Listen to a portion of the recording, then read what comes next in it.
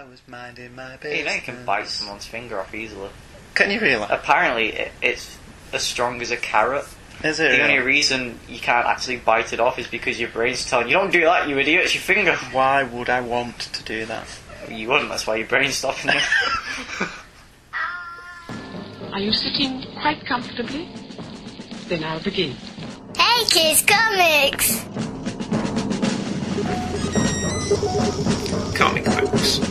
An art form barely alive. We can rebuild them. We have the technology. With digital downloads and bookstore penetration, which sounds a bit rude, we can make them better than they were before. Better, stronger, faster.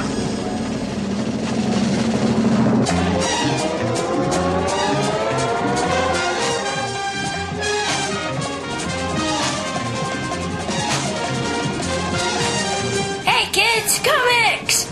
And here are your hosts, Andrew and Michael Leyland.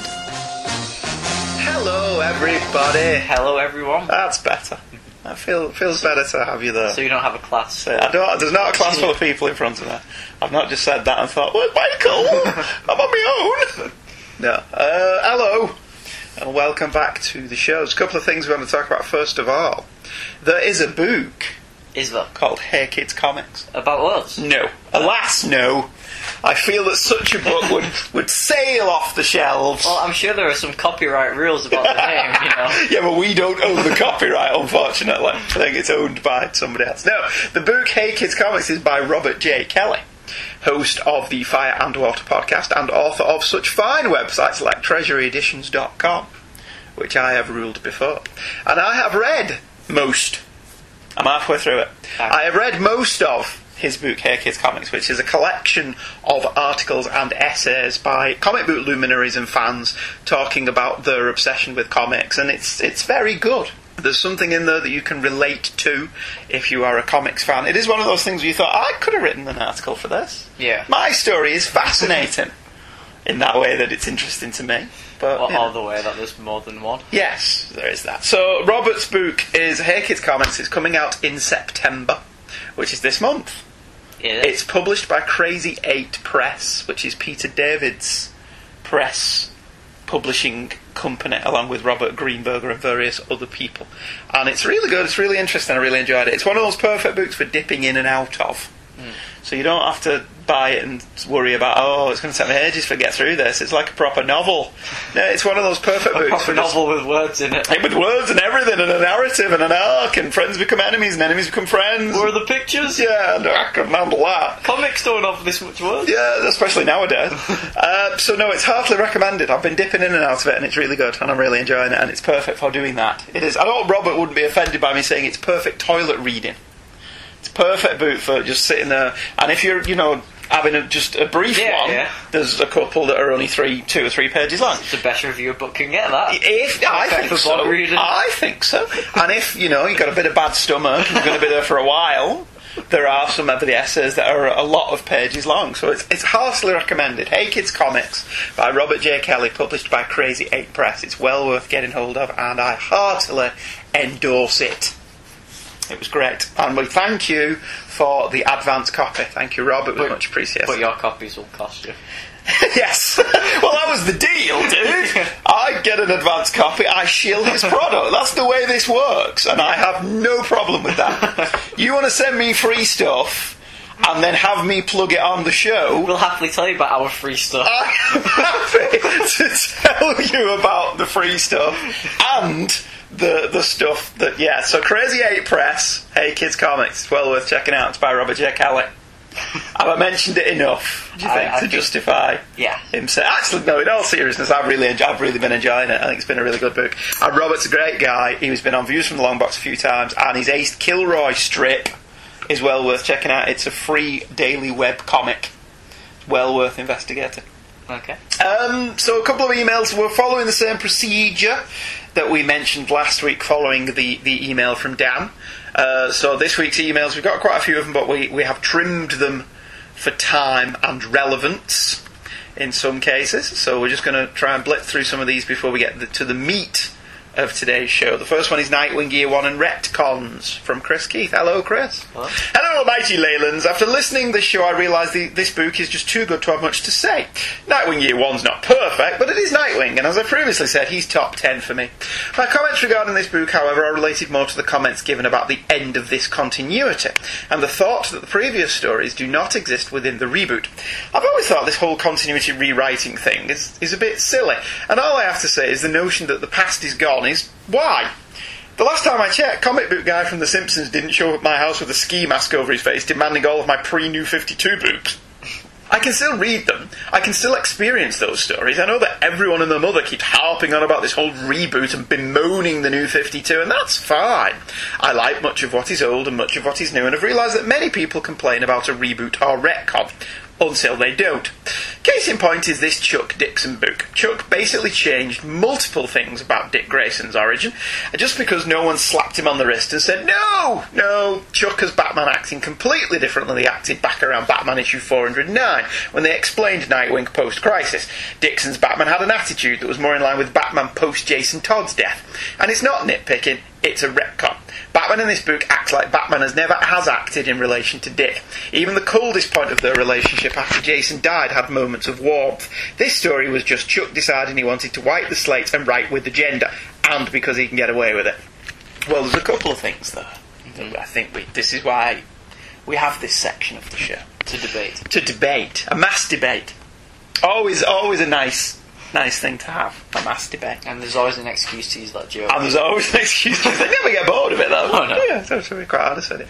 Retcons, I'm still discovering books from pre-Crisis that I think are really good. Post-Crisis, but pre-New 52. I'm currently reading Jeff Johns' run on The Flash, the Wally West Flash. It's really good. Okay. It's dark as hell. Yeah. Much darker than Mark Waid's stuff that he was doing beforehand. And you instantly know that Jeff Johns is writing it because suddenly there's blood on every page and dripping knives and stuff like that. But it's well worth checking out. The thing is, you suddenly start to realise that essentially he's now writing still the same stuff that he was writing back then. But back then it was fresher.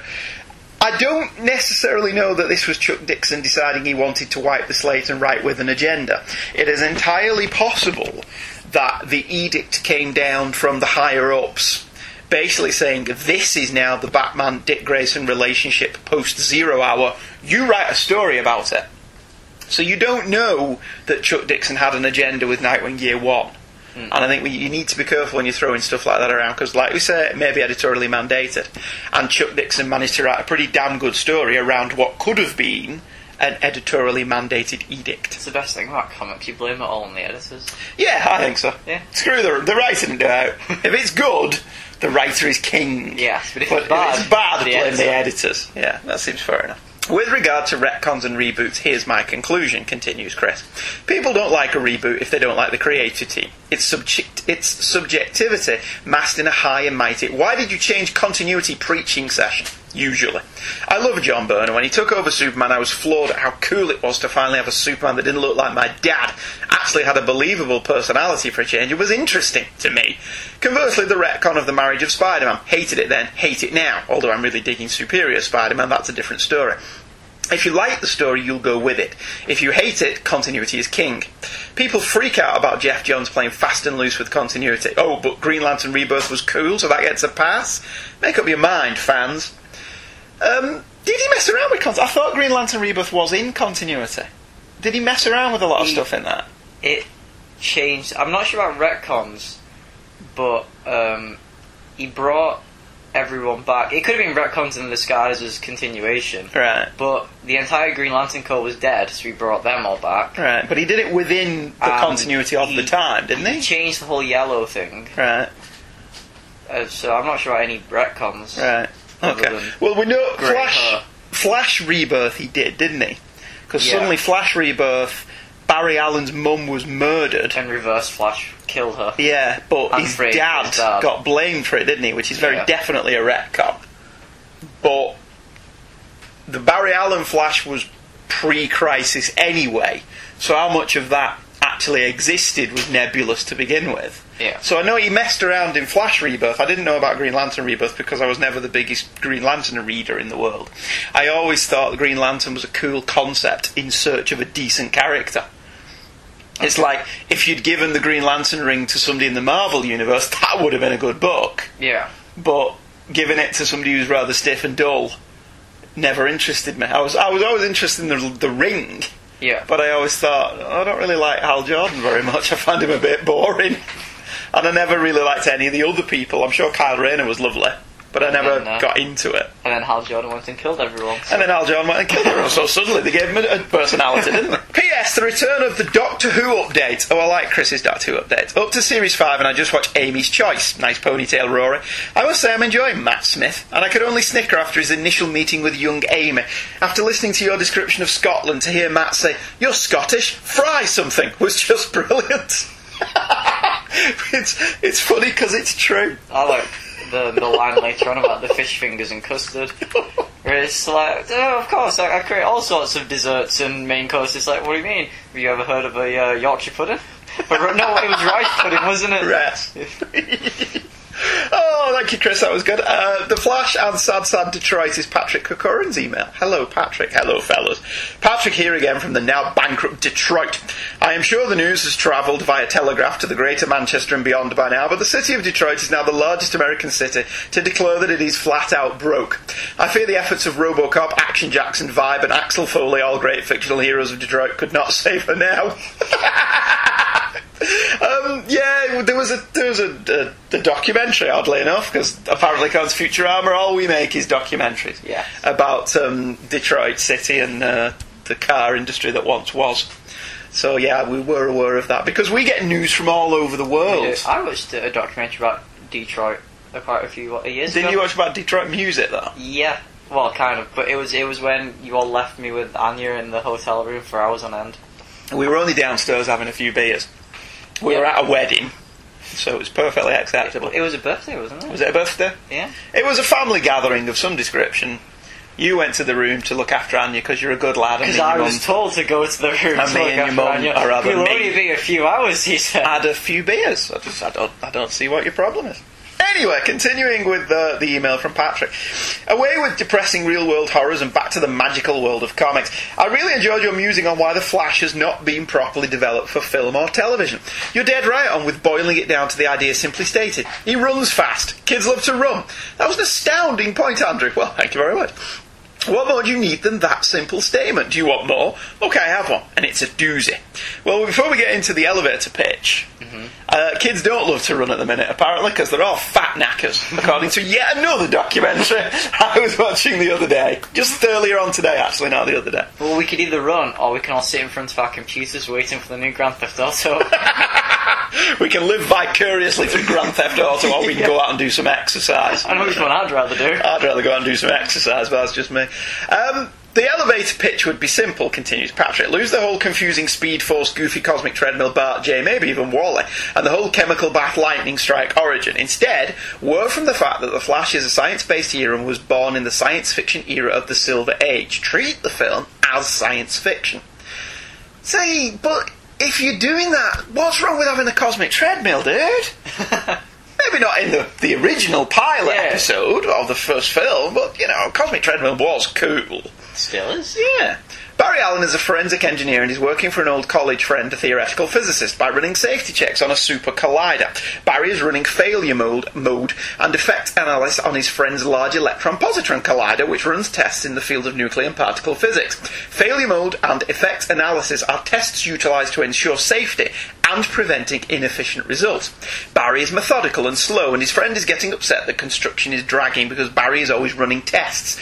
Barry feels guilty because he's making his friend look poor to those in charge or is afraid of losing his job on the project. Whilst working overtime one night, Barry realises there are too many dangerous faults with the construction, but does not alert anyone because he knows it will delay the progress further.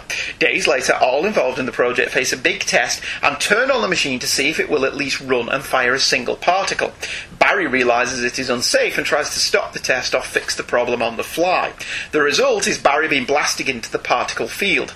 Barry is torn about and rebuilt before anyone can blink, but he seems in good health but quite dazed. Soon he discovers he is able to alter his subatomic particles and do all those other spooky actions at a distance things theoretical physics describes. He can jostle his particles to move hyper fast, which allows him to move super fast. He can vibrate his particles to pass through solid objects and all the rest. The rest of the film involves Barry and his scientist friend testing and honing his powers. Plug in any rogue you wish as someone else present during the accident and you have your villain. Copyright Patrick Curran. I like that. There's a part of me. It's a good idea, and I like the tying it all into the Collider thing. There's a part of me that thinks you shouldn't mess with the origins unless you have to. Well, you know what you could go with? Yeah. Instead of the Collider, it's a cosmic treadmill. No, that doesn't work. It so totally works. Well, the cosmic treadmill exists before the Flash does. Yeah, and they're testing it out, right? Oh, right. Because they're like, let's get some really fast Olympic runner to test it for us.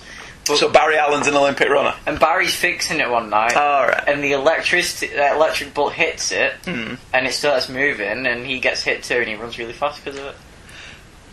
It works. Yeah, if this was a 70s TV show version of The Flash. You never know, they were popular. They were, that's true. I like that idea, it's a good idea.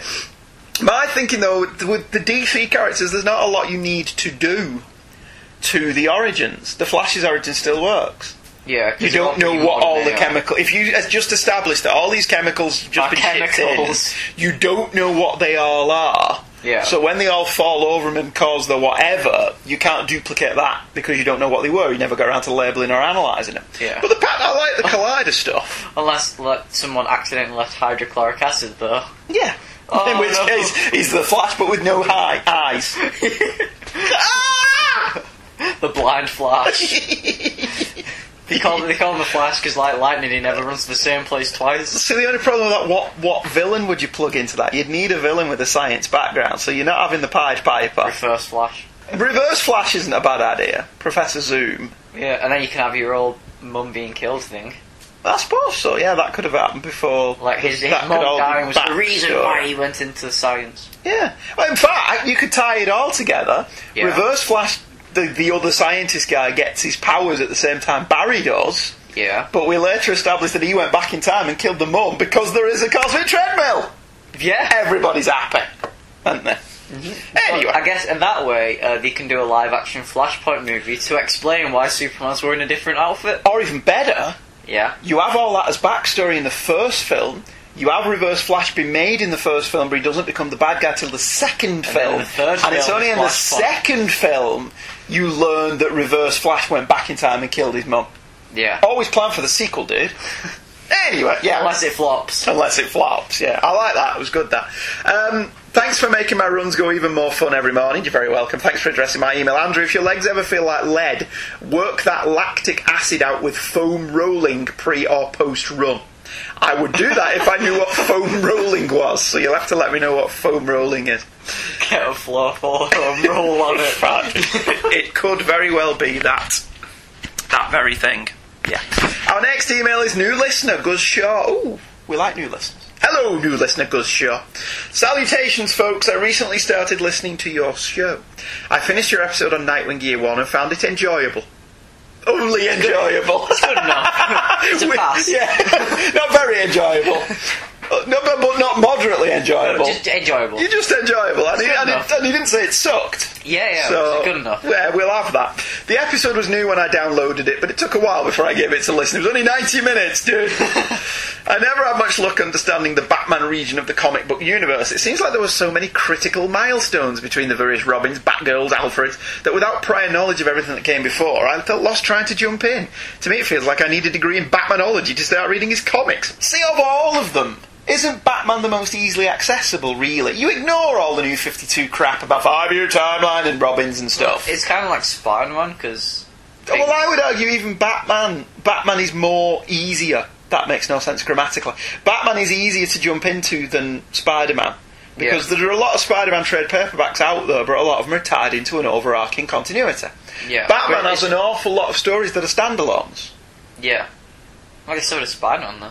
Not as many. The only difference is even the standalone Spider-Mans have have sub-characters. Yeah, and arcs and stuff. Batman has Killing Joke, Year One, Long Halloween, Dark Victory, The Man Who Laughs, Dark Knight Strikes Again, whatever you think of the quality of Dark Knight Strikes Again, Dark Knight Returns, No Man's Land. This is just off looking up at my bookshelf.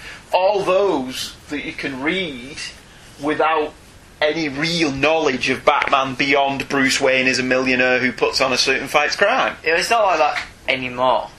Is it not? Mid-2000s Morrison era. Yeah, You can't go and pick but Grant Morrison's era is a separate entity in and of itself. Grant Morrison's used to era be, is though. one big long story arc. Yeah, but But what I'm saying is there are a lot of Batman stories that stand alone as bookshelf editions. even with a separate title. Yeah. There's an awful lot out there for you to explore, even if you're not. Superman doesn't have as much. What is it? Kryptonite, Superman for All Seasons. Is that it? Really? Yeah. Man of Steel? I guess like the best Batman title to be for just jumping into would be the Legends of the Dark Knight digital series. Yeah. Oh, well, all the digital series are really good. Mm. Batman 66 is really good for just dipping into. So's Adventures of Superman. So Smallville, apparently, although I've never read it. Yeah. Even though it's probably no longer relevant to the New 52, continued Gus, I enjoyed your Nightwing episode. It felt like a good primer on Dick Grayson, who's about to get slaughtered in Forever Evil. He can't even wait 5 pages to do. He's not getting killed, by he all not? accounts. No, he's just going to have his secret identity revealed. Allegedly, I don't know if that's true. Well, in the preview that I read, which is like the first 5 pages, so he goes to Arkham, Gets beaten the crap out of. and then the people who show up in Forever Evil, who I will not tell you, because Okay. I haven't finished Trinity War. I'm halfway through Trinity War. Yeah, it's the people who start Forever Evil show up and go, oh, use this bloke. And then Oi! Who's this bloke here? Not- Oh, blimey, governor! It be Nightwing, it be! it's not quite as blunt as that, but this happens within 5 pages. Nightwing shows up, bad guys show up, they beat him up a bit, go, you know what, it's time up taken to our secret base. Alright, we tie him up, give him a Glasgow kiss, take him back to the secret base. What do you say, Harry? Forever Evil would be better if it was a bunch of... It would be better if it was Michael Caine and the Italian job. Now, call blimey, we're going to get that robbing fella. He's called Nightwing. He's robbing to me. Forever Evil was only the name it was going by during development. Forever Kane. Forever Michael Caine. The real Alfred Strikes Back. I like that idea a great deal. Now, you were only supposed to blow his bloody head off. Yes, I like that idea. The Nightwing job. Thank you. Written by Didio. Art by Didio. Coloured by Didio. How many ways can a Nightwing die? Gus concludes, thank you for sharing your knowledge. Well, I don't know that we do that. And enjoyment of comic books. I look forward to both future episodes and dredging through the archives. Yours respectfully, Gus. You're very welcome. We're glad you're here. Thank you for checking us out. We always like new people listening in. If the rule that all emails must be renamed Michael is still in effect, I prefer the Slavic variant of Mikhail. Well, we will call you Mikhail from now on. Okay. That can be his secret identity. Mikhail. Bobby Corkley emailed in with, hello Leylands. First off, this email is about Ben Affleck and Jubilee, although a Ben Affleck Jubilee could be fun. So Ben Affleck is cast as Batman in the next Man of Steel movie. Almost funny that fans who clamoured for him to direct Justice League movie now all grit their teeth at it playing Batman. But this will be a Superman and Batman movie leading into a Justice League movie, presumably, and not the start of a new Batman trilogy. So I'm not going to worry too much. I'm not worried at all. You know, Just don't watch the movies. as an acting challenge, I don't think Batman is that hard of a role to play. I've got to be Mostly brutally covered honest up with you. on the voice. Most of the time it's all in the physicality and the voice. The costume is doing most of the work for you. I have argued many times Superman is a much harder role for an actor to play than Batman is. Because Batman is essentially one-note obsessive. The Bruce Wayne stuff's an act. But let's be honest, how many actors that have played Batman have got to play Bruce Wayne in any serious way? Yeah. Christian Bale had one scene in the first movie where we saw the fun facade of Bruce Wayne. For the rest of it, it was just morose. Val Kilmer didn't really play a lot of Bruce Wayne in any way different to Batman. George Clooney certainly didn't. Michael Keaton kind of tried in the first one, but his Bruce Wayne was vague and like always somewhere else. Superman's a much harder role because you've got to sell the Clark Kent identity. you've got to sell Superman, which is a much harder part to play than Batman. Yeah. And you've got to do it in such a way that they're both the same guy, but you're convincing the people that are watching that it's not the same guy. But at the same time, you're also playing the third angle of the guy who knows that he's Superman and Clark Kent, and neither of those are the real person. Yeah. So it's an acting challenge, I think, that the actors who played Superman have never really gotten the credit for. Superman's a much harder role to play than Batman. Ben Affleck could show up and be Batman. Yeah. I mean, so I'm not really bothered about it. I wanted to see Nick Cage try and be Superman. And I don't. What did I just say about it? He needs a good actor to play Superman. Nick Cage is perfectly watchable. You know, Drive Angry. What a crazy ass movie that is. But no, he's not Superman. How would that movie go down? No, not the Kryptonite. The email from Bobby continues. Your review of the first Wolverine Limited series was great. Well, thank you very much. Especially how Logan's healing used to have limits. I think the supercharging of Logan's healing factor happened after Magneto ripped out his adamantium in X-Men 25. Since the healing factor didn't have to concentrate on stopping the adamantium from poisoning, it became much stronger. I didn't know that. I don't know a lot about Wolverine and the X-Men post about 1985. To be honest with you. Your talk about Wolverine's attitude on killing reminded me of Jubilee and her time as Wolverine's sidekick. In Wolverine 74, written by Larry Hama, Jubilee tracks down the hitmen who killed her parents. She thought the deaths were an accident before a timey-wimey story revealed otherwise. Jubilee is about to use her powers to kill them, but Logan says how easy it would be for her if she were that kind of person. When Jubilee points out that Logan has killed a lot of people, he responds, "Yeah, you want to sit with me some night and talk to them all?" Jubilee doesn't kill the hitmen, but she does kick them in a delicate area. Yes, Jubilee's time with Logan gave her a very strong no-killing code even when she confronted the man who hired the hitmen in a Generation X annual. These days, Jubilee is a non-killing vampire, but I'd rather ignore that. Yeah, that seems sensible. Finally, it seems David Hasselhoff defeats Joss Whedon. How? Well, a cast list for Whedon's Marvel Agents of S.H.I.E.L.D. gives a list of new characters, none of whom are from the S.H.I.E.L.D. comics of the 60s and 90s. Now, you can say certain things about the David Hasselhoff, Nick Fury, Agent of S.H.I.E.L.D. TV movie, but at least the good guys were named after established S.H.I.E.L.D. comic book characters. The bad guys, Andreas von Strucker, were originally X-Men villains, but that's another topic. So in one way, Hasselhoff defeats Whedon. Something to think about. Keep up the good work, Bobby Coakley. I've said before, Hasselhoff's not actually bad casting for Nick Fury. Yeah. He looks the part. Not sure about the acting, but he looked the part. It's the one dubbed over. And he took it seriously. He played it straight. I'm not He down. played SpongeBob straight, you know. I'm not down on David Hasselhoff the way a lot of people are. I think David Hasselhoff is a very entertaining actor. I think he made a bad career look good, didn't he? Yeah, so there you go. And he has turned everything that could potentially have destroyed a lesser man's career into a positive. The Hoff. He owned it. Yeah. He's got t-shirts of himself, "Don't hassle the Hoff." His career in Germany as a multi-million-dollar platinum-selling singer turned it into a plus. You've got to applaud the guy. Come on and jump in my car. Yeah, there you go, see? You know, my hat's off to David Hasselhoff. I think any man who can take this career that has had so many potential stumbling blocks and turn them into pluses gets, you know... Him and Nick Cage are two sides of the same Yeah, coin. no, I absolutely believe that. They should play brothers in a movie. I totally believe that. In fact, Nick Fury, I want to champion Nick Fury for my Howling Commandos film in World War II. Bring him back as Sergeant Fury. That's what I want to see. Although I think he's had too many facelifts at this point. But no, I've got a lot of time for David Hasselhoff, to be honest with you. I think he's eminently entertaining. Our final email tonight, which we will just get through very quickly. Rob Stubbs has emailed in, "I came in number 338,929 in my class at the best at what I do. Hello, Mr. Andrew Oldman Logan and Mr. Michael Young Kitty Pride Leyland, whose team-up book sadly got retconned by the 5-year timeline. It's still in your collection, dude. There are some great fight scenes through the issues with Logan.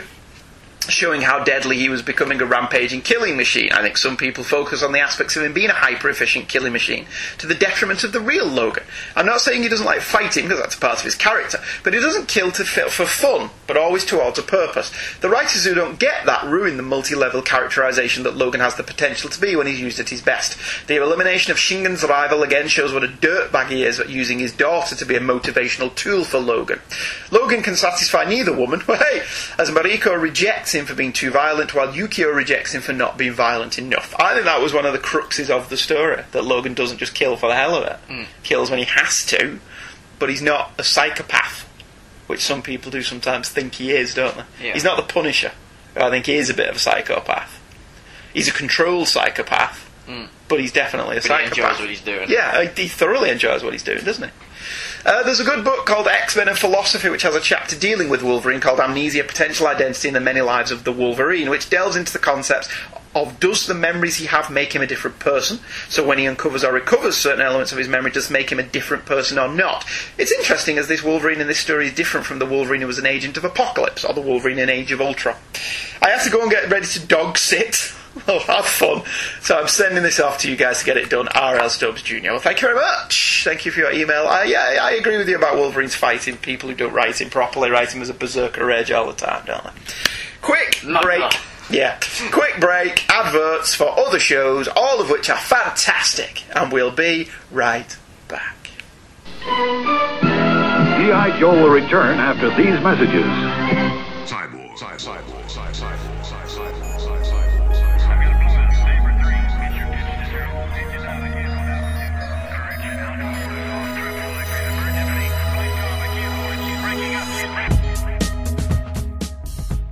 Two longtime fans of two Bionic shows discuss an episode in detail every 2 weeks with one guest host. The $6 Million Man, the Bionic Woman, the mythology, a look behind the scenes, those sound effects, and the fashions. Oh my God, the fashions. Cyborgs, a Bionic podcast, hosted by John S. Drew and Paul K. Bisson. Find us at chronicriff.com/cyborgs or subscribe on iTunes.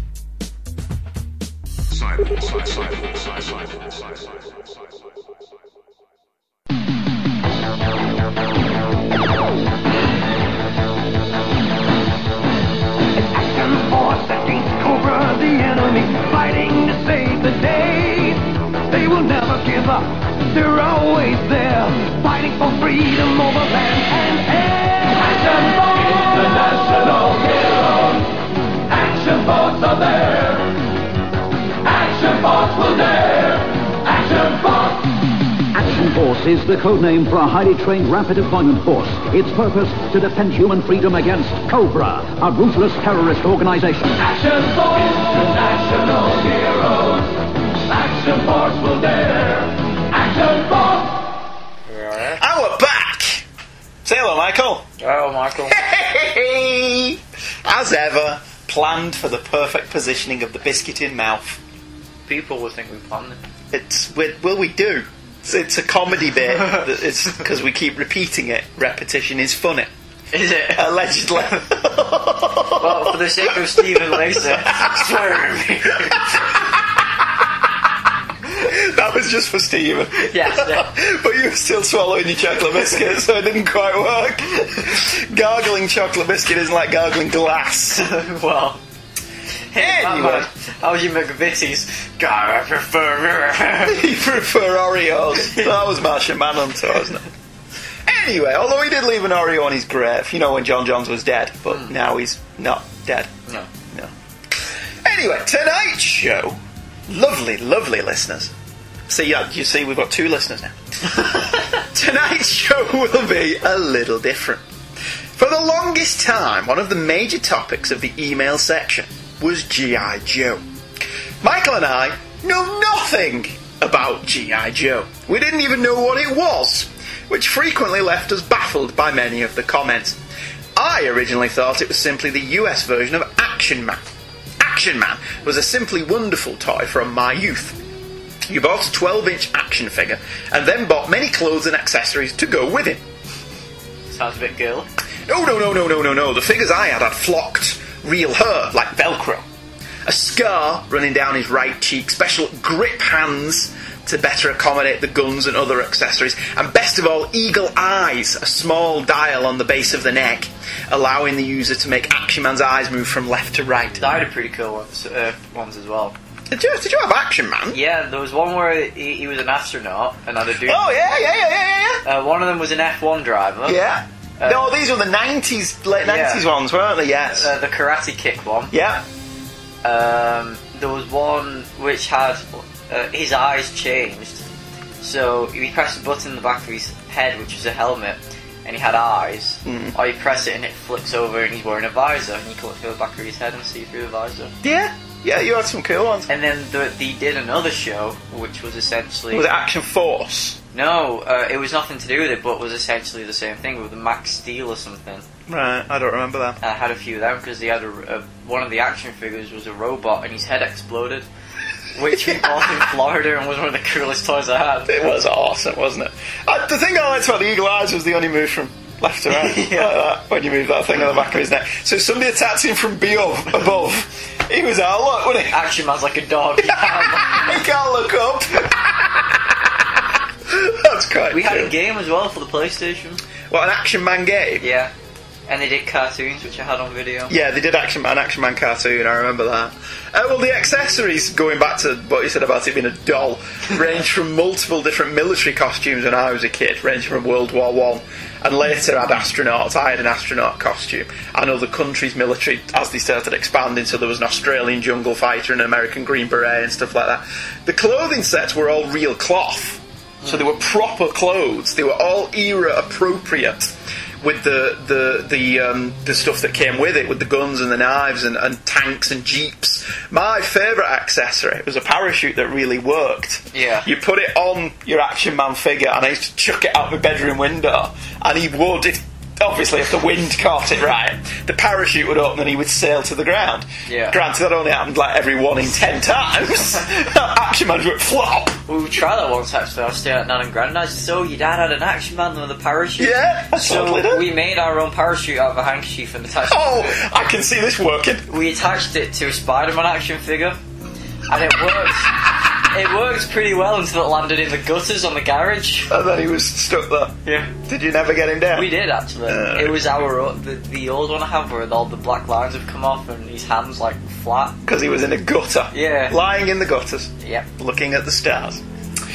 G.I. Joe, my research has informed me, did bear a resemblance to Action Man, although in the US, the military angle was played down somewhat in the wake of the Vietnam War. Both figures were marketed at the same basic audience and by the same company. Palitoy in the UK was an offshoot of the US toy company Hasbro.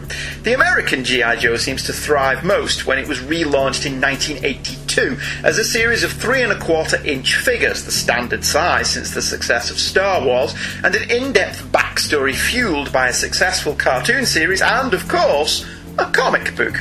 Oh, we wouldn't be here, would we? Marvel Comics had had some success with licensed properties in the late 1970s and early 1980s. They'd taken Star Wars, a phenomenally successful movie to be sure, and expanded it to include concepts and themes not present in the original, and in the process turned Marvel's financial situation around.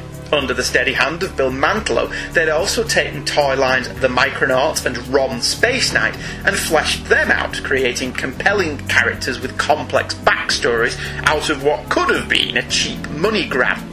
Conan adapted the original Robert E. Howard stories before exploring the world more fully in original material. G.I. Joe was simply the latest license Marvel could get their dirty hands on with a view to turning it into a successful comic.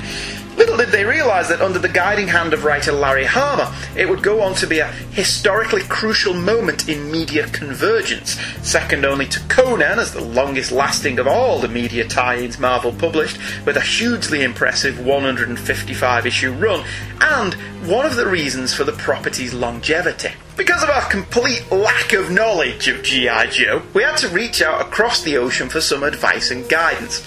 With that in mind, I asked two people who had a knowledge and love of the property for two single issues that would give us an overview of what the series was about, as well as telling a good story. The two people I consulted were J. David Weeder of the Pad Smash and Dave's Amazing World of Comics podcast, and Luke Giaconetti of the Earth's Destruction Directive podcast, and they picked two issues for us to look at. But before I let you know what they suggested, because I'm nothing if not a tease, to better familiarise ourselves with the premise and characters of G.I. Joe, we decided we would read issue number 1. The very first issue of G.I. Joe was released with a June 1982 cover date and written by Larry Hama with art by Herb Trimpe and Bob McLeod of the Clan McLeod. It has an excellent movie poster-style cover by Trimpe and McLeod of the G.I. Joe team leaping off a moving tank, guns blazing. The logo is pretty striking, although I didn't understand the tagline, G.I. Joe, a real American hero. Why is he a real American hero when there's a team of them? Well, it's Joe, not Joe's, so is it not G.I. Joe, yeah, is a real American hero, and the team is... But that still implies it's singular. Well... Why would the team be called G.I. Joe? Maybe, they're targeting poor families who can only afford that. That's very considerate of them. That's very considerate of corporate America to not want as much of your money as humanly possible, but actually in the board meeting go, well, I think we should market these toys at poor people who can only afford one figure. Capitalism is not what it was. In the 80s it wasn't what it would become. No. Is that what you're saying? Donald Trump was not selling swords. Donald Trump did not work at Hasbro. No. That's what you're saying. Okay, fair enough. The story itself, called Operation Lady Doomsday, was an interesting introduction to the team. Apparently, a lady scientist named Adele Burkhart has created a retaliatory weapon system capable of annihilating all life on planet Earth, entitled the Doomsday Project. Feeling that she was misled by the government into cooperating, although how she could have thought something called the Doomsday Project was a peacekeeping tool is slightly unclear. On the way to testify, she is kidnapped by agents of Cobra, a terrorist organisation, and the Special Counter-Terrorist Group Delta, aka G.I. Joe, are tasked with retrieving her despite some of the team's misgivings about Dr. Burkhart. Locating Cobra isn't too difficult, based as they are on Cobra Island. The Joes move in and the requisite high-octane action takes place, leading to Burkhart being retrieved and the main Cobra bad guys, the Baroness and Cobra Commander, escape to fight another day. The Joes realise that sometimes politics are more complicated than what they seem, and Burkhart learns that not all government officials are unscrupulous pigs. My synopsis was slightly pithy. A little bit. I really like this first issue, even though my synopsis was slightly pithy. Whilst the hardware and gadgetry are rather obvious adverts for the toy line. Oh, yeah. For the toy line, sorry. I will bring out my laser gun. I didn't think they were any more obtrusive than Batman or James Bond. Hop in our battle tank with full rocket launching action. And here comes He-Man. No, I mean, the setup was pretty straightforward. It could have been any action-adventure series from the 1980s, wasn't it? Tonally, yeah. It was very similar to the A-Team, or Baba Black Sheep, or Airwolf. And while I was reading this, I did hear a pounding Mike Post and Pete Carpenter score. Did you not hear? Did you not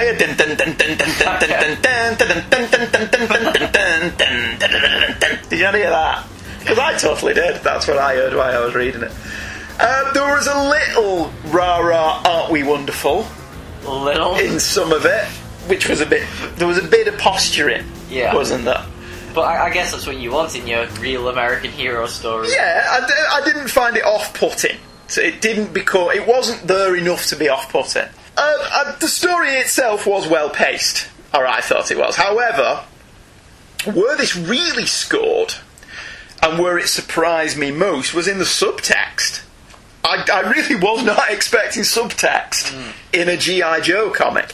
Whilst this can easily be read as a simple action-adventure comic designed to sell some toys, Hammer manages to introduce some intriguing ideas into his script. Dr. Burkhart is portrayed as either a patriot fearful her invention is going to be used for nefarious purposes, or a traitor to her own people for her actions.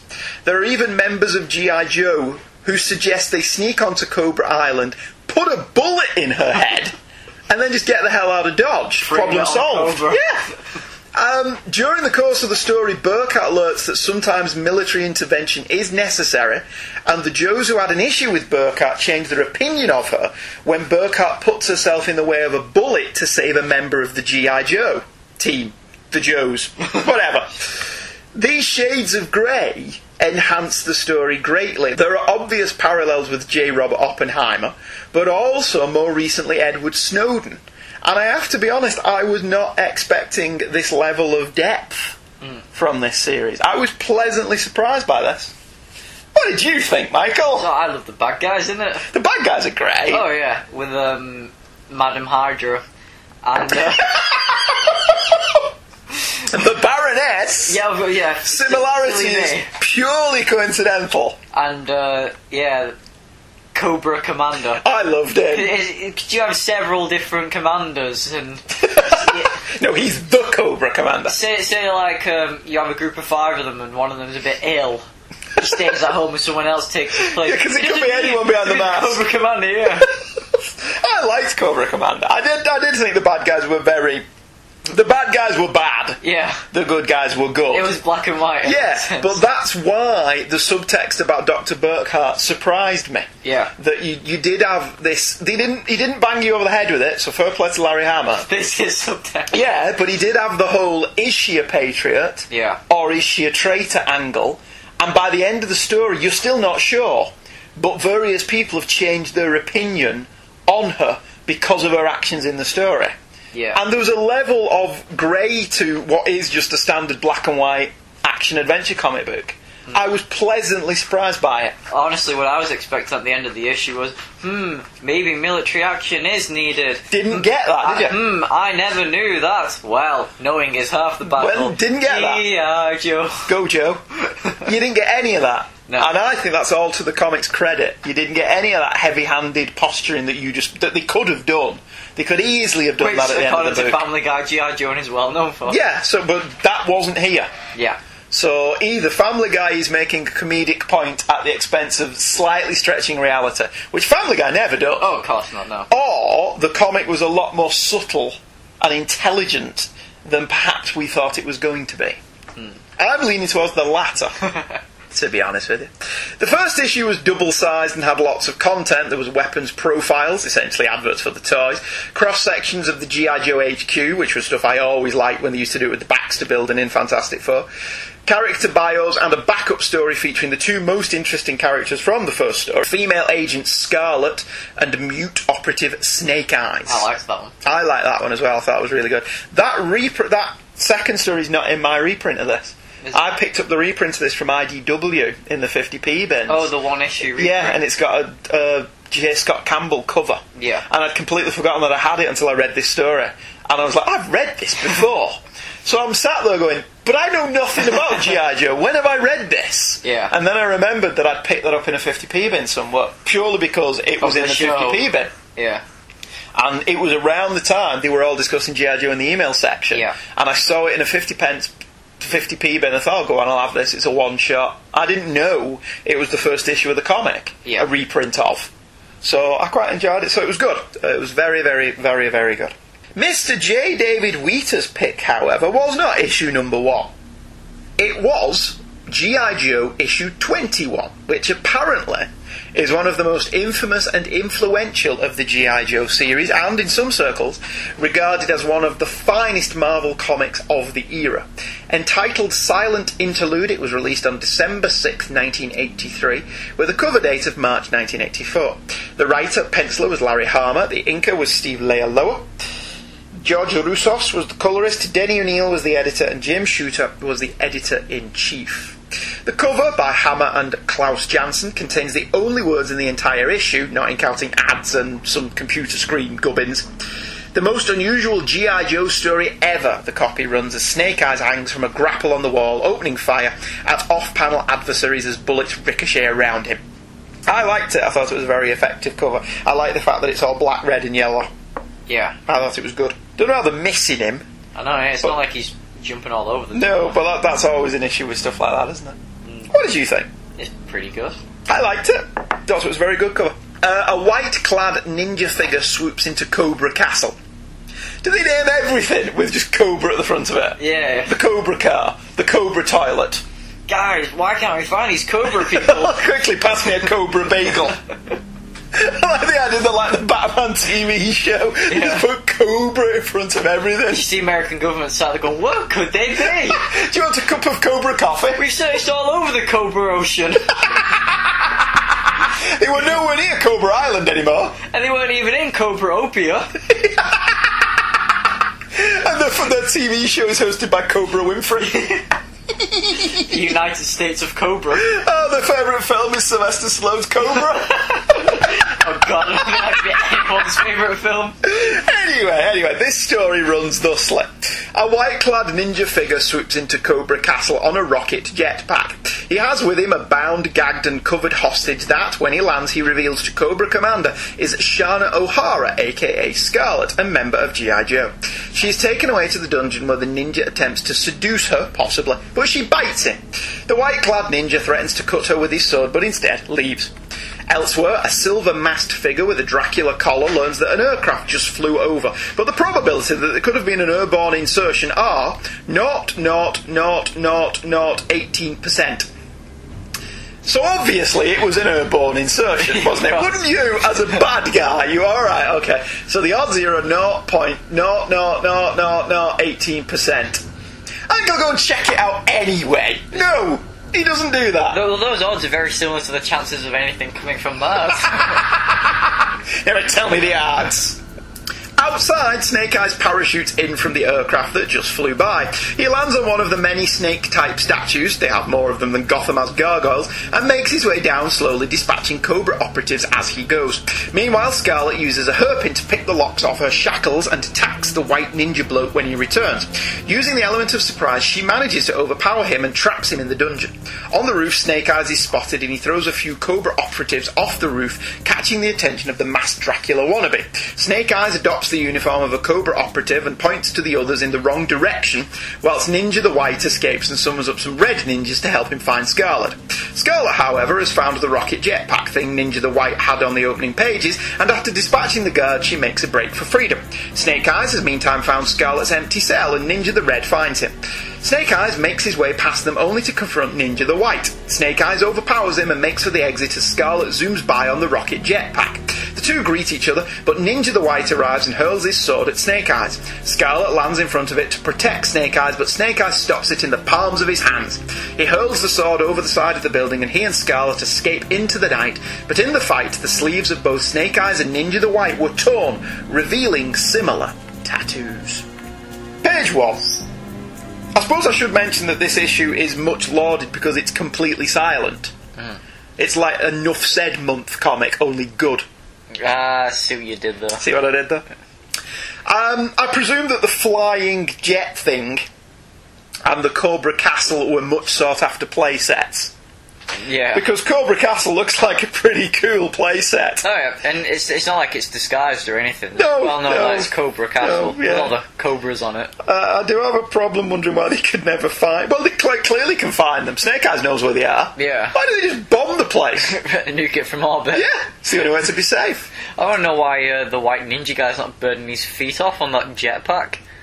That's always the thing with jetpacks, isn't it? Yeah. Theoretically, this should be burning the skin off your arse, but it never does. No. And you kind of give it a pass because jetpacks are cool, Yeah. aren't they? Cobra Commander wears a hood, which he always does, Unless he puts his battle helmet on. unless he puts his battle helmet on. Which Yeah. he'll tell you it's his battle helmet and that he's putting his battle helmet on. Well, not in this issue. Well, no, He won't, obviously. Sign language. Yeah, possibly. But then we see the Dracula wannabe on page 7 with his huge collar and silver mask. Are they the same guy? What, is Cobra Commander? Yeah, is that Cobra Commander wearing the silver mask who looks like Box from Logan's Run? No, I don't think he is. Right, so is that a different fella? Yeah. Okay, what brought you to that conclusion, given this is only the second issue of G.I. Joe we've ever read? I think I knew enough about it to know that Cobra Commander has a very definite look. Yeah, but why do you have two masked villains then? Is there a reason everyone's for that? masked in it. Your Snake Eyes, your Well, White Ninja guy. I think everyone in Cobra needs to be masked unless you're Madam Hydra. Unless there was some kind of plot at the end where we discovered that one of the people who It was worked a with mole. G.I. Joe... Yeah, that's Yeah. entirely possible. I just thought it a bit strange they had two masked leaders. I mean, surely they wouldn't all wear masks. Page 6. You're going to have to explain page 6 to me. Was Ninja the White attempting to be affectionate to Scarlet, or in Mark Millar comic would this have been a rape? I have no idea what was going... Because there was no dialogue, it was kind of confusing at times. Because he's got her tied up and she's knelt down at waist height, so that in and of itself is slightly suspect. Yeah. But I didn't get... What was her face doing in the second panel? Is she... Winking and smirking at him is what I got. Well, I didn't get that she was winking at, and then he reaches down and he just kind of gently caresses her cheek, to which she bites his thumb off, nearly. He takes his sword out like he's going to hack her head off, and then he changes his mind. And he seems to have some kind of superpowers because he leaps quite a far distance up through the hole Yeah, he's a ninja. into the dungeon. Or is that just because he's a ninja? I guess, yeah. Because he is a ninja. Yes. Is that the explanation? Alright, fair No enough. prize in it. I was a bit confused by that page. I didn't... Unless we're going to find out, when we find out who Ninja the White is, that he knows her. I thought he was always the bad guy. Because from what I know, that him and Snake Eyes like polar opposites on two different teams. But wasn't he... This is his introduction to the series, Ninja the White. Is it? I think so. Right. From what limited research I did. I think this... Because the whole point of this was to approach the issues knowing nothing about the series. Yeah. So I didn't want to do too much research. But my understanding is this is Ninja the White's first appearance. Right. Maybe he is a bad guy with a heart. But yeah, possibly. So I was a bit confused by that. The art on pages 5 and 8 where Snake Eyes is entering the building is awesome. Yeah. The aeroplane drops him off. It's one of those cargo aeroplanes. So it opens the back. The one that James Bond's fighting on in The Living Daylights, if you remember that. Yeah. And he opens the back and Snake Eyes jumps out and the plane drives away. So was somebody else in the G.I. Joe team in on this? Because I got that this was a covert mission. I got that Snake Eyes wasn't supposed to be doing this. And he's gone, screw you, I'm disobeying orders and I'm going after Scarlet. It's not like he's never done that before. Yeah. To the backup. But somebody must have been piloting the plane. Yeah. So, because there's obviously a relationship between these two people. Well, wouldn't it make more sense if they did a halo jump rather than a low jump like this? Because they wouldn't have picked up on radar then. That's true. Maybe, yeah, he should have done a halo jump. Yeah, that would have made more sense than having an aeroplane fly in and then the bad guy Cobra go, to "Wait a spot it minute." and go, nobody could possibly infiltrate Cobra Castle. What a numpty. I mean, like, Snake Eyes is the kind of guy who probably would do a halo jump. Yeah, and totally be able to pull it off. Yeah. Again, the art on page 8 where he lands on top of the big Cobra on top of Cobra Castle. On top of another Cobra. On top of another Cobra. The art's really good. Scarlet escapes with the lockpick in the her thing. You'd think they'd take all them out of the her by now, wouldn't you? Yeah. Maybe that wasn't a cliche in 1985. Maybe. It's entirely Back when possible. It was fresh. Yeah, it was possibly fresh in the mid-80s. The Dracula cosplayer has little chess pieces of various members of the cast and spends a lot of time just stirring the little doll he has of the Baroness. Which I thought was a bit creepy. He wasn't creepy enough, was he? He wasn't creepy enough even though he looks like Box from Logan's Run. What I want to know is where did he get all these chess pieces from? I love the idea that He goes to the Hasbro website and orders a G.I. Joe chess set. Orders a G.I. Joe chess set, yeah.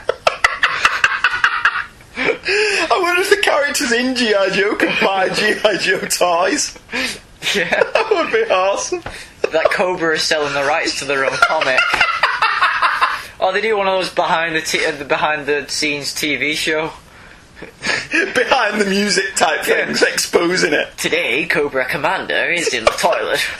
The Real Housewives of Cobra Command.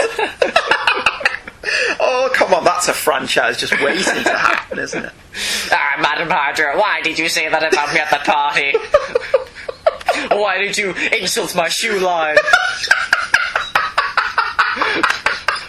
You've watched far too much of that show. I'm going to have to cut you off. There's an interesting contrast midway through the issue where Scarlet is escaping from the cellar dungeon thing, so she's coming up, where Snake Eyes lands on the roof and then descends downwards. And I'd liked that they swapped pages. So you get a page of Snake Eyes, then you get a page of Scarlet, and a page of Snake Eyes, and I liked how they did that. I felt that was quite interesting. Page 12, it looks like Snake Eyes has absolutely no problem whatsoever killing people. No. The scene where Cobra Guard falls past Dracula's window was hysterically funny. He throws a guard off the roof and he plummets to the ground.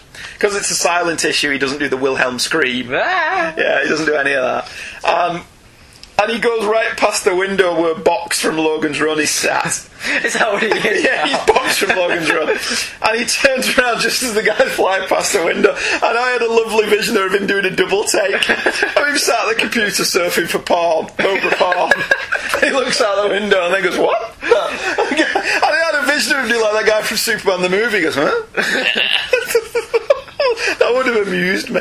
It is very fortunate that of all the windows in that building, it was his. And of the size of the castle that we see when the aeroplane comes over and he jumps out, that he should throw a guard off that precise top of that building in front of that particular window. Are we not expect it to be one of those gags where he falls past but he doesn't see him? I thought he was going to fall and the circle was just going to go around his ankle and catch him. But Snake Eyes like, screw it. Kill him. Death. I thought that was quite cool. I quite like that. Page 14, I cannot for the life of me believe Cobra Command guards fell for this. Yeah. Snake Eyes dressing in a corporate outfit and then goes, they went that way, Gov. And you're like, really? Are these guys as dumb as stormtroopers? So, I can't believe they fell for that at all.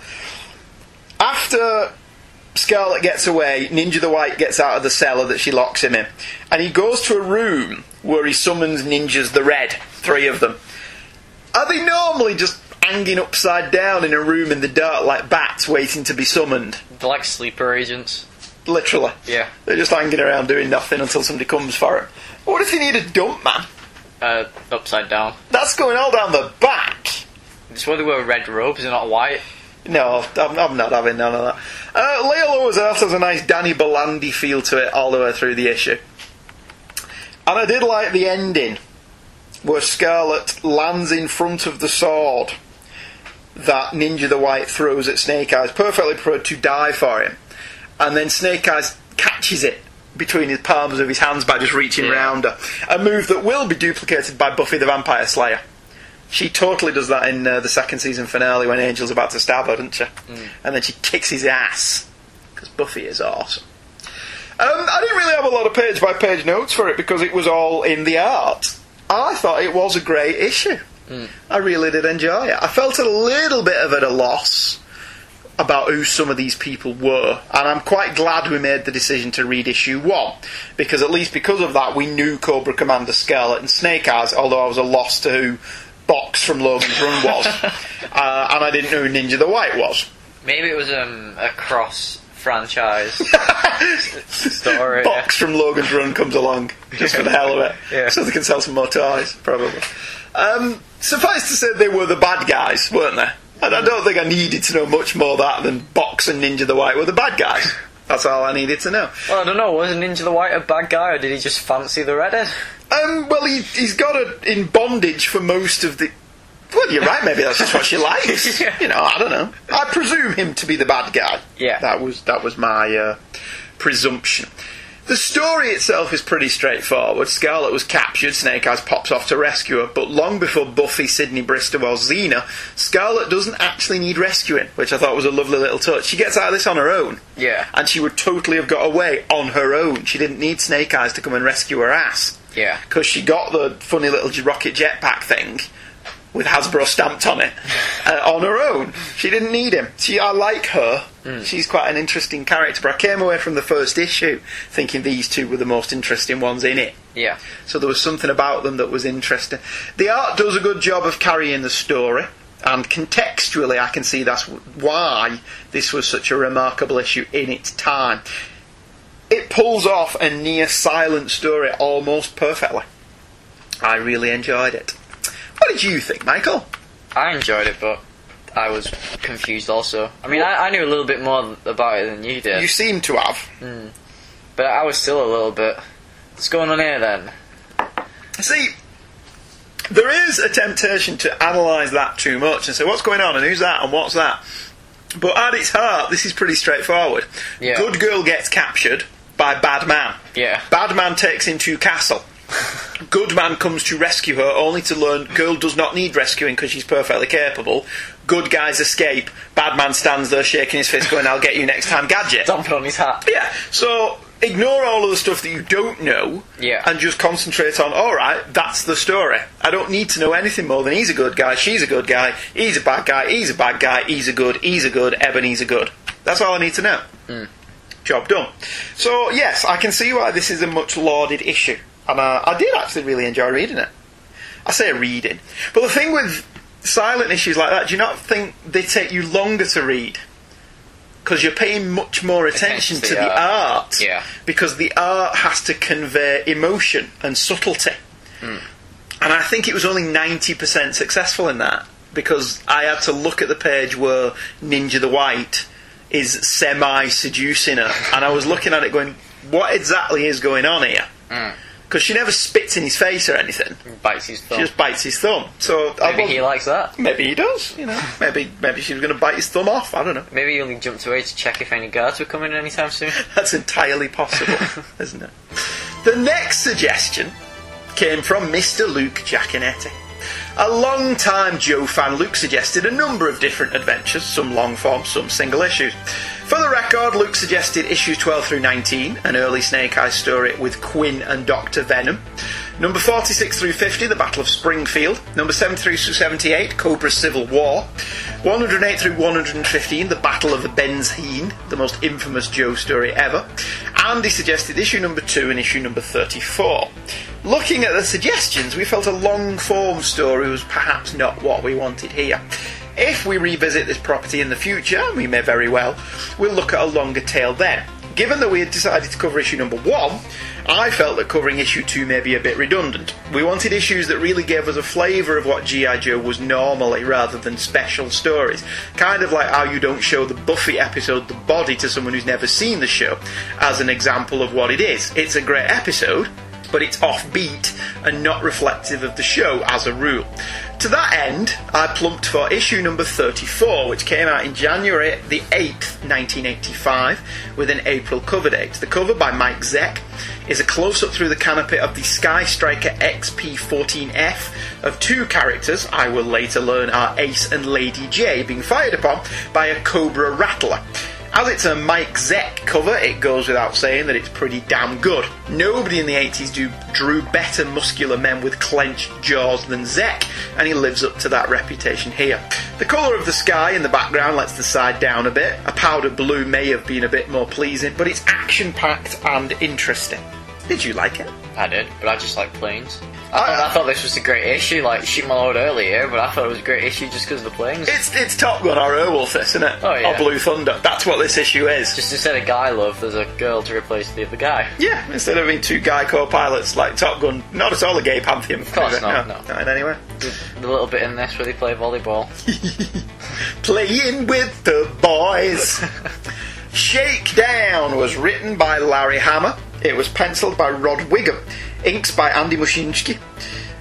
He keeps showing up because I can't say his name, doesn't he? Rick Parker lettered. George Roussos coloured, Denny O'Neil edited, and Jim Shooter was the editor-in-chief. It's a highway to the danger zone as Ace and Lady J depart Maguire Air Force Base to test out the new additions to the Sky Striker, while simultaneously Wild Weasel and the Baroness leave Springfield Cobra Command to test fly their modified basic Rattlers. As the two fighter jets make their flights, the Rattler discovers the Sky Striker whilst flying in its blind spot over heavy traffic that can confuse the radar. Wild Weasel arms heat-seeking missiles and opens fire. Fortunately, Ace spots a radar beam bouncing off the hull, and although the onboard computer claimed no aircraft in the vicinity, he spots the Rattler and takes evasive action. Ace pops a chaff, which takes out the heat seekers, but one rocket gets through and destroys the Sky Striker's transmission antenna. Ace pulls the Sky Striker into a hard turn and blasts back with the Gatling gun, I should have said chain guns though, shouldn't I? But the chain guns down. But the Rattler has protection around the pilot. Being over the civilian territory puts Ace on the back foot, and the Baroness opens up with the tail gun, destroying Ace's canopy and smashing his visor. Ace has no damage to himself, but cannot see. He orders Lady J to take over the flying as he tries to prise his helmet free, ordering Lady J to not let the Rattler get behind them.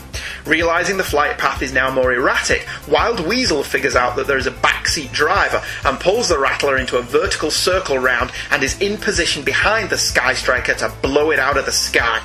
Ace manages to remove the helmet just as the Rattler opens fire, kicking in the afterburners. Wild Weasel puts the Rattler into a low flight path over the houses, but Lady J filters the radar to focus only on moving objects and pursues the Rattler over the ocean. Free of civilian targets, Ace opens fire, but Weasel pulls the old slam on the brakes manoeuvre. Ace turns the jet, putting the two combatants into full head-on attack, but this removes the Rattler's ability to use heat seekers. The Rattler fires missiles, but Ace pulls up, throwing the missiles off course due to the G-force. The Rattler banks back towards land and over a junkyard where it evades the Sky Striker's missiles by firing its own missiles at the junkyard, causing the radar screen to lose the Rattler in the debris field. Both jets emerge from the debris and open fire, emptying their Gatling guns into each other, but with not enough weapons left to finish each other off, the two jets approach each other. Ace and Weasel salute and return to base. Both the Baroness and Lady J ask why they are leaving, but neither pilot answers. Nice beginning to the issue with Lady J and Ace boarding the Sky Striker and Wild Weasel and the Baroness boarding the Rattler, and both essentially talking about the same thing, that this is essentially a test flight to check out the improvements in both craft. Of course, if that's all that was happening, this would be a really boring issue, wouldn't it? All systems are checking in fine. Yeah, this is flight for everything seems to be go for launches. We're gonna go. Yeah, we're gonna test out the files. Everything's going okay. Yeah, but this is turbos. We're going to get everything's okay. We're gonna land now. That's it. And would you like chicken or beef? He flies through a drive-through.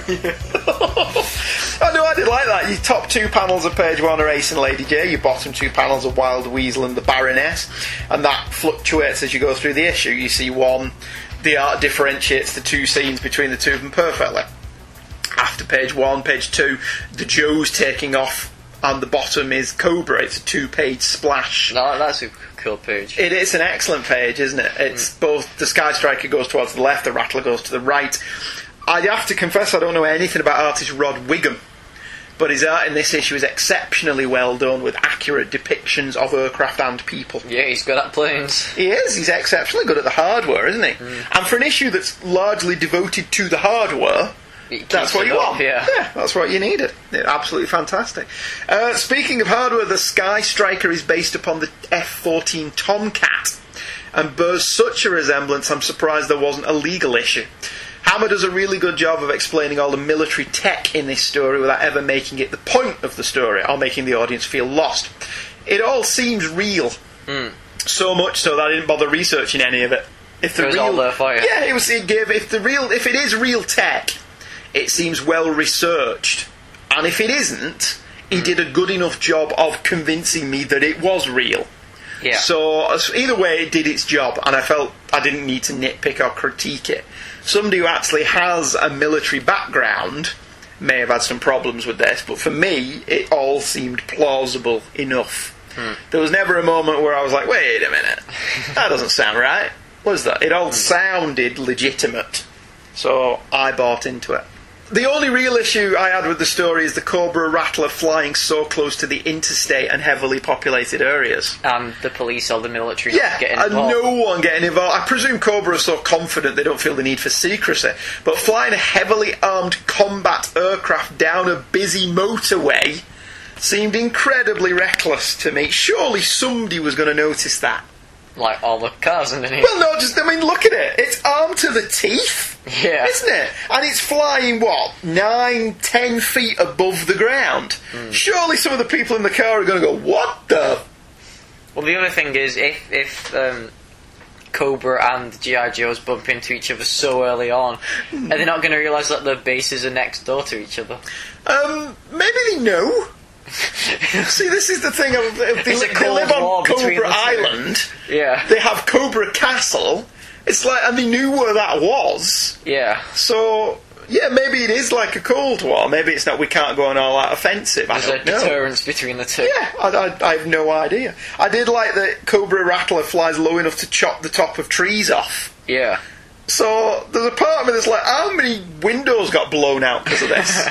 Because it's just skimming across the top of the trees. Yeah, the Cobra window insurance clears it out. Cobra have window insurance, do they? Auto Cobra repair, Auto Cobra replace. Very good. After the opening, the art then takes the approach of having a page devoted to the Joes and a page devoted to Cobra. This gives us a chance to see both fighters are of equal ability, and also juxtaposes the similarities and differences between Wild Weasel and Ace. Essentially, they're testing out the same aircraft doing the same things, aren't they? Yeah. Implying that they're both quite evenly matched. I did think there was a huge coincidence at the heart of the story, that both the Cobra Rattler and the Sky Striker would happen to be on a test flight at the same time, that both should happen to have experienced pilots at the Cyclic and female co-pilots, and that the Rattler and the Sky Striker would end up in exactly the same flight path. Seemed like a little bit of a stretch. But, you know, it led to a pretty good story, so let it go. It'd be a bit boring if we're checking out systems We're to just go. checking out systems to go. Preparing to land. Wait, is that a bird over there? Is that a bird control tower? No, it seems to be a Cobra Rattler. Oh, well, we won't engage. Do not engage. Okay, come on home. End of issue. Yeah. No, you're right, that wouldn't be very interesting. So, no, okay. Weasel ends up in Ace's blind spot over a busy intersection and is about to blow it out of the sky. Cobra are depicted as very ruthless in this issue, which I like. They're not, string straw men bad guys. They're actually pretty effective. Ace relying on instinct and experience and not just the computer is a story trope we've seen numerous times in this kind of story, but it's a potent theme, man versus technology, always worth exploring. Both jet fighters get the crap blown out of them early on. Yeah. There's a part of me that was wondering how the hell these were still flying after page 13. But, they've certainly passed the test. Yeah, it's well armoured, is what I'm saying. The aerial combat kicks off on page 7. Again, as with most comics of this era, the colouring is occasionally garish, but the art is exciting and very dynamic, capturing the action well. As we've mentioned, Wiggum is exceptionally good at the hardware, and given that 90% of this book is shots of aeroplanes banking and swooping and all of that stuff, he was the right man for the job. Wild Weasel's line on page 9 is quite polite. Ace manages to turn Weasel's sneak attack around and fires his weapons at the Cobra Rattler. He shoots the hell out of the cockpit of the Rattler. I mean, the art makes it look like he's actually shot it off. Yeah. But it turns out that it was well armoured. And the Baroness asks if Weasel is okay, and he simply replies, "Quite alright, thank you." And it was like, let's stiff up a little of him.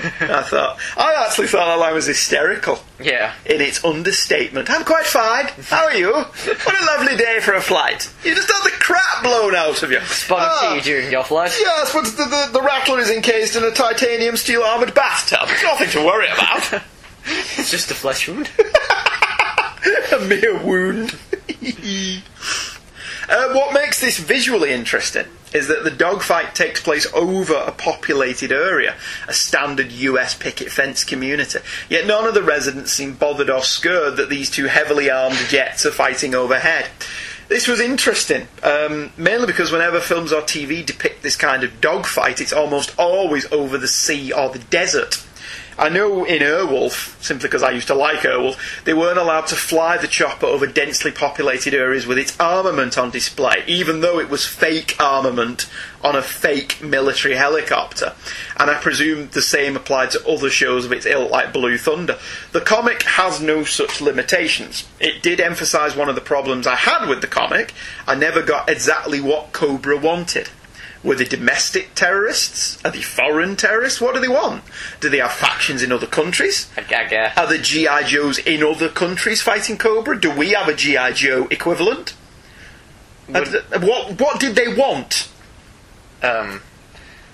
Some men just want to see the world burn. Yeah. No, but terrorists normally want something. Because one man's terrorist is another man's freedom fighter. So what exactly did Cobra want? To rule the world with an iron fist of tyranny. Is that what they wanted? They essentially were Doctor Doom's Latvian Air Force. We've already got a box from Logan's Run. It might as well be Doctor Doom. Doctor Doom's Latvian Air Force. That was I presume that will get explained at some point, what exactly it is Cobra are fighting for. But, whatever. I was particularly impressed with the action in the middle of the comic. Ace is blinded when his visor is cracked and needs to remove his helmet. Wild Weasel spots the difference in flying as Lady J takes the stick, which I thought was a really lovely touch, that he spotted the flying difference. Yeah. And he presses his advantage when he spots it, so he's not letting up. I like that. Like when Paste-Pot Pete attacked Spider-Man. It was purely because he had the upper hand and he wasn't letting it go. Because he does actually say in the issue somewhere, doesn't he? In to combat, the winner is normally the guy who spots the other guy first. Yeah. So essentially he's pressing his advantage on that. I liked it. I thought that was really good. Whilst the populated backdrop's visually interesting, it does pose a few problems. One, Weasel opens fire on the Sky Striker with quite a barrage, some of which has to miss. Now, we're not simply flying over a populated area, we're flying close enough to clip TV antenna and washing lines. Yeah. And there are people having barbecues in the back garden. There are presumably blown out windows. How the hell did G.I. Joe spin this as a positive? When they're on the news explaining what happened. Yeah. Did G.I. Joe have a spin doctor whose job it is to explain that? Actually, this was just a testing ground that we were testing new jets. It was all practice. You had nothing to worry about. You were actors. We were filming a film. I don't buy that. I don't know that would work, to be honest. To be fair, Ace never opens fire in a populated area. Yeah. Does he? He does, however, fire his turbos over a busy street. So some people presumably ended up with quite a sunburn. Yeah. Alright, okay. Because he causes cars to crash. Yeah. So he's close enough that he's blowing the crap out of the street. Well, they're not over a busy area. They're in a heavily populated area. This is Bedford Falls, isn't it? If you're on the second floor of a building, you're above the planes. Yeah, essentially, at this point. When we covered Marvel's Battlestar Galactica comic, when we did No More Heroes season, or No More Heroes Anymore, whatever the hell I called it, I still don't remember, I mocked the breaking flaps gag. Yeah. Yet Wild Weasel uses it, and it works against Ace. Yeah. So maybe it's not quite as ridiculous as I made it out to be. What I liked was, you'll be fine, Lady Jade. As long as he doesn't do anything, the experienced pilots won't be able to... And then the Weasel goes, you know what, I'll do something that only experienced pilots can do. Yeah, that was comical. But in a good way. Yeah. I was never laughing at it. There's an excellent bit where Ace weighs the odds. The two combatants approach each other in head-to-head duel. Ace must weigh the lesser of two evils. If he keeps on the head-to-head trajectory, Weasel can only use radar-directed weapons, but if they turn off course, Weasel can use both radar-directed and heat-seeking missiles, so elects to stay head-on, because that way he's only facing one of his two weaponry options. Yeah. 50-50 chance of getting blown out the sky. Seemed fair enough to me. Here, page 14, Cobra Rattler flies through somebody's back garden. The final confrontation in the last couple of pages is well realised. Ace points out early in the issue, as I've already mentioned, aerial combat is won by whoever sees the other guy first. Both he and Weasel take that advantage at various different points in the story and cloud the radar or otherwise impair visibility to survive the fight. This leads to both men going all out for the final battle that neither man wins when their guns come up empty. They fly close enough to each other to salute. I loved this ending, where the co-pilots are demanding to know why they are leaving, whilst the pilots say nothing. We're left with a feeling of we have met the enemy and they are us, with both men being equally capable and mutually respectful of each other, but also thinking of whatever the outcome is going to be the next time they meet. I liked that they didn't feel the need to put this into words, and it ends the story on a very sombre note. which I thought was exceptionally good. Yeah, I like the ending too. I thought this was an excellent issue. Really, really good issue. Good pick from Mr. Giaconetti. I'm a sucker from dogfights, be they in space or in the atmosphere, and this was a fine example of kind of swirling aerial dogfights seen in Top Gun and Airwolf and Blue Thunder and any number of World War II dam buster type movies. Again, knowing nothing about the characters was not a hindrance, with Hammer giving us everything we need to know in the comic itself. And like David's pick, this was a smaller issue concentrating on only 4 people. The Earth-to-Earth combat stuff is nicely handled and generates a fair bit of excitement, so kudos to the artist and writer for that. And again, Hammer manages to sneak in some characterisation, with Ace and Weasel respecting each other at the end of the story. The finale, where the 2 pilots don't tell their co-pilots why they are heading home, was a wonderful touch, signifying a moment of respect between the 2 enemies that transcended words. I could hear the roar of the jet engines and the rattle of the Gatling guns and a pulse-pounding synth soundtrack as I read along. What did you think, Michael? I really liked it. I like planes, so... Well, yeah. It's a plus, you know. It is a plus. To actually like about planes. Yeah. It was good. It was excellent on that one, wasn't it? Yeah. It was very... I was either hearing ding ding ding ding ding ding ding ding, or I was hearing do do do do do do do do. It was great. As they were flying for the danger zone. Yeah, as we were going through the danger zone. It was an absolutely fantastic couple of issues. So, all told, what do you think of G.I. Joe? Entertaining. It was good, wasn't it? Yeah. It was. There was a part of it that was very much what I thought it was going to be. Some slight military jingoism against an unknown terrorist faction of indeterminate country of origin advertising toys. Yeah. I was pleasantly surprised to find that there was more to it than that. I still wouldn't want to watch the movies, though. I've seen the first movie. The recent ones? Yeah. The one it was I saw the Christopher Eccleston one. It's crap. It's nowhere near as good as those comics. Yeah. The only redeeming feature of the first movie, Rachel Nichols is in it. Okay. That's the only redeeming feature of the first film. As a whole, there's a part of me that thinks if I'd have been reading that in the mid-80s, I'd have been reading it.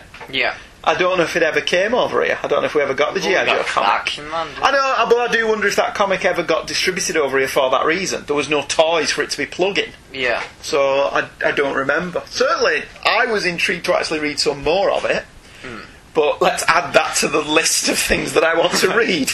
I was pleasantly surprised by it, and I greatly enjoyed it. And it has led that we will, in a couple of weeks, be doing something else that we know nothing about, that has a huge fan following and is still being published in comics today, similar to G.I. Joe. But we're not going to tell them about that yet.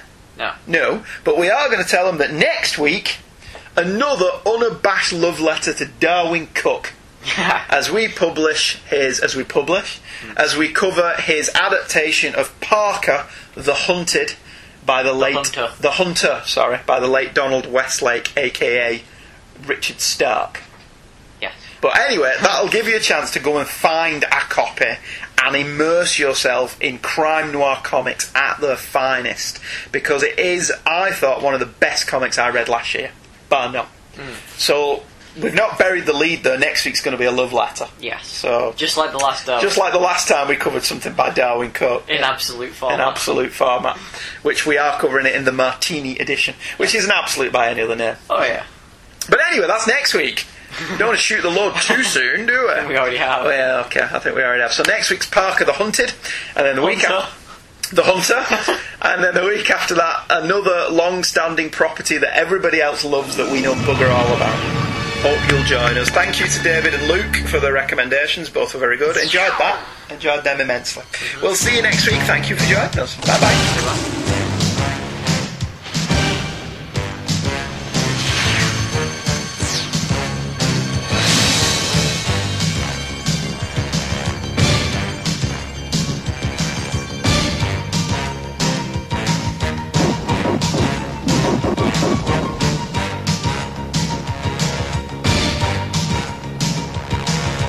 Crashing through the sky comes a fearful cry.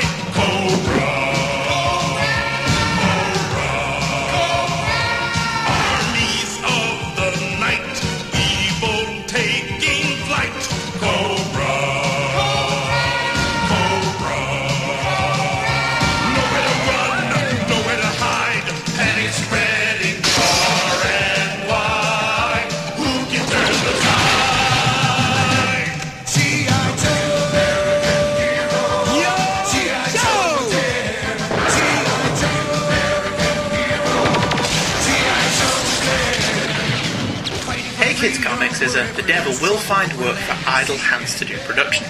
The music and sound clips used in the show are copyright their respective copyright holders and are used for review and illustrative purposes only, and no infringement is intended, so don't send your phalanx of highly paid lawyers after us, as we have no money. Certainly this show has not turned into a lucrative revenue stream, as no money is made from this either, which vexes us. The opinions of Michael and Andrew expressed in the show are the opinions of Michael and Andrew and no one else. They own them, cherish them, and look after them, but are probably not to be taken too seriously. New episodes drop every Thursday at twotruefreaks.com, and Hey Kids Comics is a part of the Two True Freaks Internet Radio Network, your one-stop shop for a plethora of truly fine shows. Join in the fun. We have a website where you can see the covers of the comics we've covered at www.heykidscomics.webspace.virginmedia.com, and we can be emailed directly at heykidscomics@virginmedia.com. We can also be friended on Facebook by using Hey Kids, all one word, as the first name, and Comics as the surname. We also have a forum, www.forumforgeeks.com. We do hope you enjoyed this episode of Hey Kids Comics. Organization determined to rule the world.